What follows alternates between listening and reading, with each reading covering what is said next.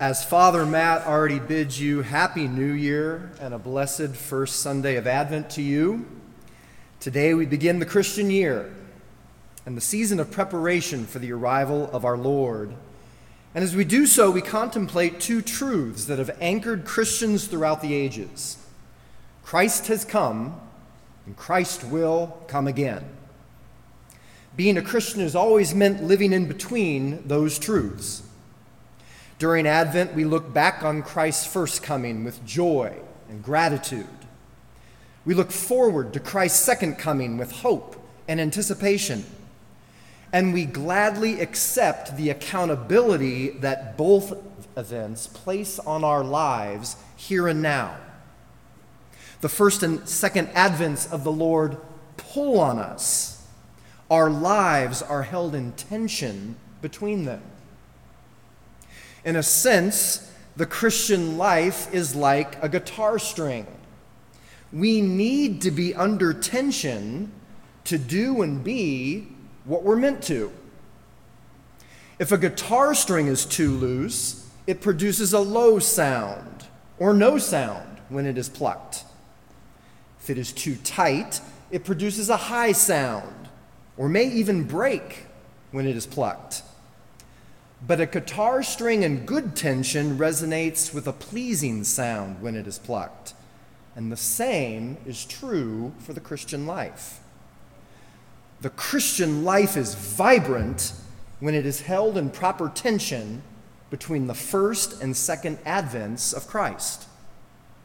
Now, I learned some things about a guitar this week, and like one of the bridge pins on a guitar, that is the bottom attachment for the string, the first advent of Christ is an anchor point for the Christian life. Christ has come. We say every week, for us and for our salvation, he came down from heaven. By the power of the Holy Spirit, he became incarnate from the Virgin Mary and was made man. During his sojourn on earth, Christ inaugurated the kingdom of God and was enthroned as its king. We are citizens of God's kingdom and servants of the good, merciful, and wise King.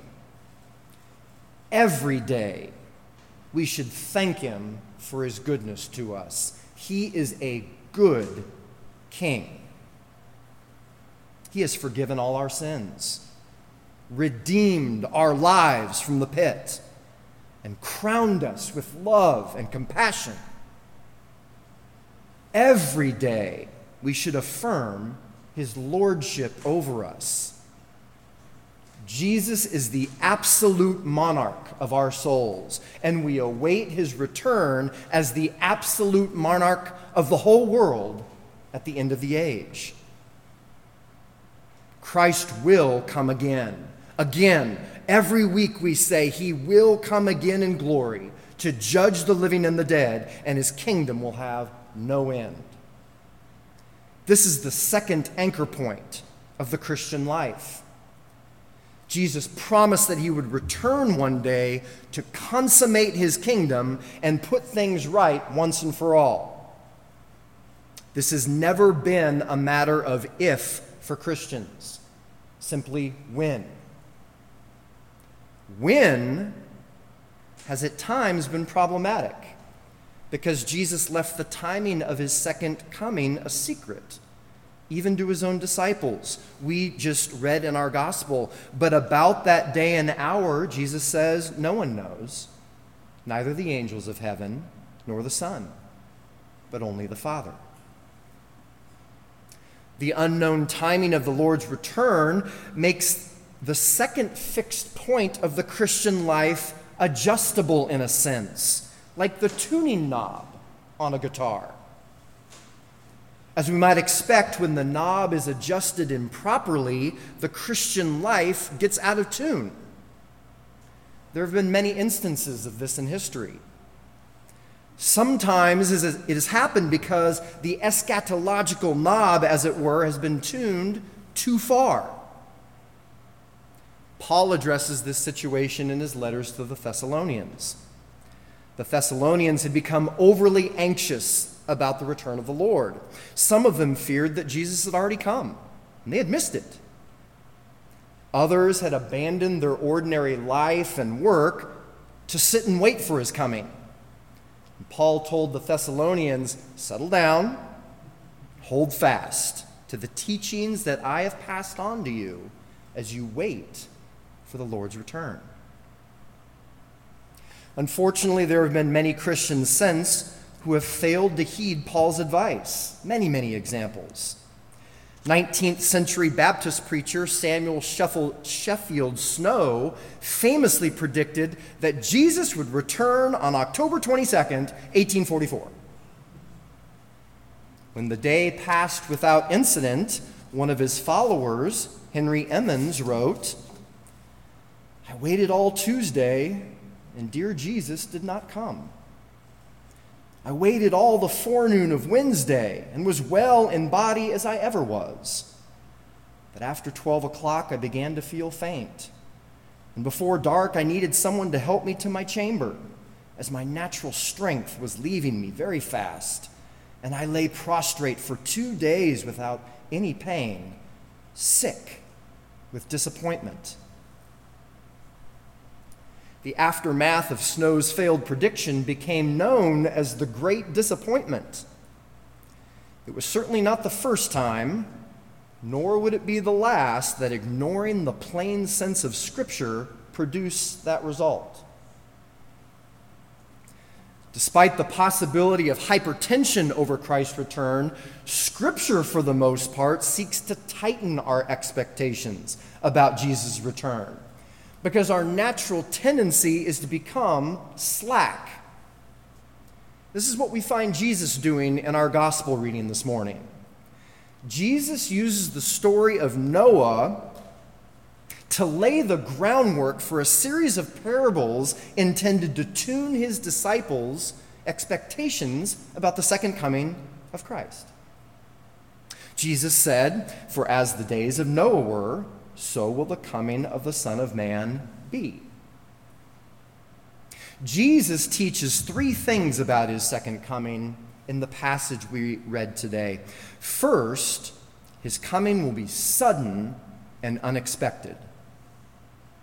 The people in Noah's day were living normal life and knew nothing until the flood came and swept them all away.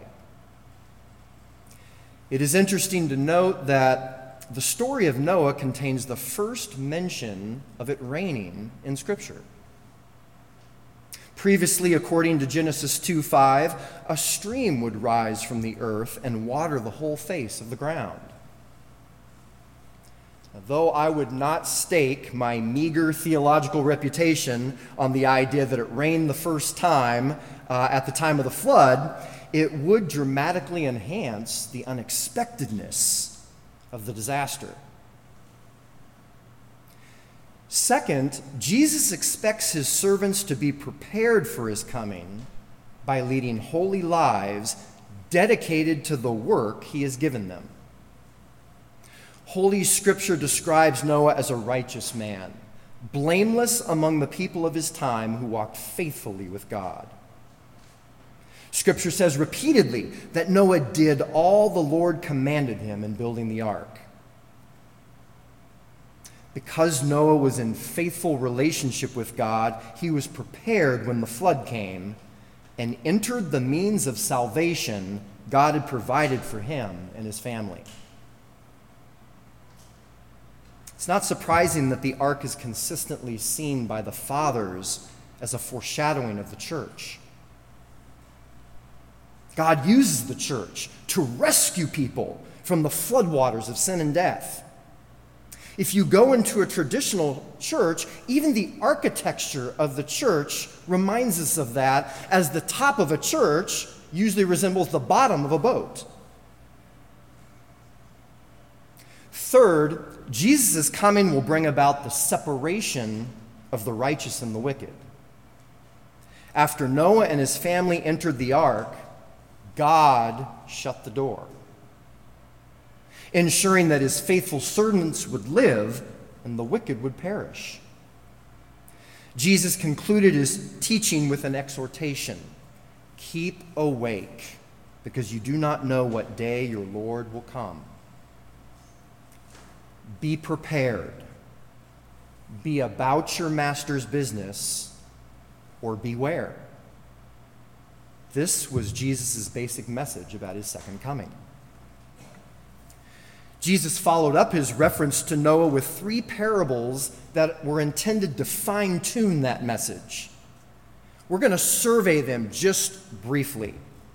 And I want you to notice how Jesus' use of figurative language is going to decrease, while the intensity with which he depicts judgment increases. Here we're going to see Jesus gradually tuning his disciples' sense of urgency about his second coming. And if we have ears to hear this morning, he will do the same thing for us. Jesus began with what we call the parable of the 10 virgins. It starts, at that time, the kingdom of heaven will be like 10 virgins who took their lamps and went out to meet the bridegroom. I think this was referenced in our opening hymn. You probably know the story. 5 virgins were wise, 5 were foolish. 5 had oil for their lamps, 5 did not. The bridegroom tarried, and all the virgins fell asleep. At midnight, the bridegroom came, and the ones who were ready entered the banquet. Then the bridegroom shut the door. Think Noah's Ark. The foolish came later and pleaded, "Lord, Lord, open the door." But the bridegroom responded, "I don't know you." Then Jesus, who is the bridegroom, gave the meaning. He said, "Keep watch, because you don't know the day or the hour." In other words, be prepared or beware. But what about that middle component, being about your master's business? Well, Jesus addresses that in the next parable, which we call the parable of the bags of gold. It starts, again, it will be like a man going on a journey who called his servants and entrusted his wealth to them. You probably know this one too. 3 servants, each received a different number of bags of gold.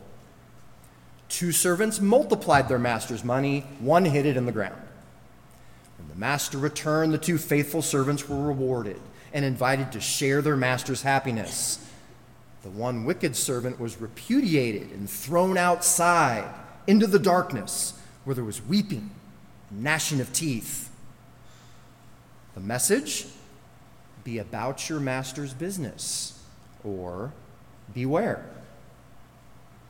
Unless there be any confusion about what the master's business is or what is at stake, Jesus finishes with what you can hardly even consider a parable. In plain language, he describes judgment at the end of the age. He says, when the Son of Man comes in his glory and all the angels with him, he will sit on his glorious throne. All the nations will be gathered before him, and he will separate the people from one another, as a shepherd separates the sheep from the goats. Here's a paraphrase of what comes next. Jesus says to the sheep, "Come, inherit the kingdom, because you did the work of the kingdom. You gave me food when I was hungry and drink when I was thirsty. You invited me in when I was a stranger and clothed me when I was naked. You took care of me when I was sick and visited me when I was in prison. Inasmuch as you did it to the least, you did it to me." Then Jesus says something very different to the goats. He says, "Depart from me, you cursed, into the everlasting fire prepared for the devil and his angels. You did not do the work of the kingdom. Inasmuch as you did not do it to the least, you did not do it to me." And the message: the master's business is to be merciful to those in need. And it is expected that the master's servants will be about his business. And these are hard words, but these are Jesus' words. Jesus left no room for Christianity that separates faith and works. He left no room for Christianity that separates love and obedience. Jesus calls us to recognize his presence in the bread and the wine and feed on them by faith, and to recognize his presence in others and feed them as a natural outworking of that faith. When Jesus speaks about feeding and clothing and visiting people, he is not speaking figuratively. The poor and the needy, the lonely and the outcast, the suffering and the broken are all around us, and all of them are made in the image of God. To put it plainly, the homeless person you pass by daily on the way to work is Jesus. The friend or relative you know you should visit, but you don't because they're difficult to be around, is Jesus. Brothers and sisters, we need to live circumspectly. When we despise opportunities to show kindness to others, we despise the Lord Jesus. When we dismiss the little things that our Master gives us to do, we do so at our own peril. Even a cup of cool water given in Jesus' name has eternal significance. This morning, some of us may be uncomfortably out of tune with what Jesus taught about his second coming. We may be reluctant to say what Paul did at the end of his first letter to the Corinthians, Maranatha, O Lord, come. Deep down, we may not want Jesus to come. Perhaps it's because we're not living holy lives. And we're fearful of standing in the light of his presence. In that case, Paul said to us this morning, you know what time it is, how it is now the moment for you to wake from sleep. For salvation is nearer to us now than when we became believers. The night is far gone. The day is near. Let us lay aside works of darkness and put on the armor of light. Perhaps we find that our hearts are not inclined to cry out as Paul because, quite frankly, life is good and we enjoy it. Praise God. But I would contend, brothers and sisters, that as we obey Christ and regularly seek out those in need, our hearts will become more attuned to the pain of the world and naturally resonate with that cry. It will become natural for us to join with Christians like those in the Ukraine who cry out now, Maranatha, as they long for the day when people will beat their swords into plowshares and spears into pruning hooks and train for war no more. It will be natural to join with Christians like those in the Middle East who cry out, Maranatha, as they long for the day when they can openly say, come, let us go to the mountain of the Lord, that he may teach us his ways and that we may walk in his paths. It will become natural for us to join with the people here at All Souls who are suffering quietly and call out, Maranatha. During this Advent, may all our hearts be tuned to cry out, O Lord, come. To the one who stretched out his arms and hung in tension for us on the cross, and who lives and reigns with the Father and the Spirit, one God, now and forever. Amen.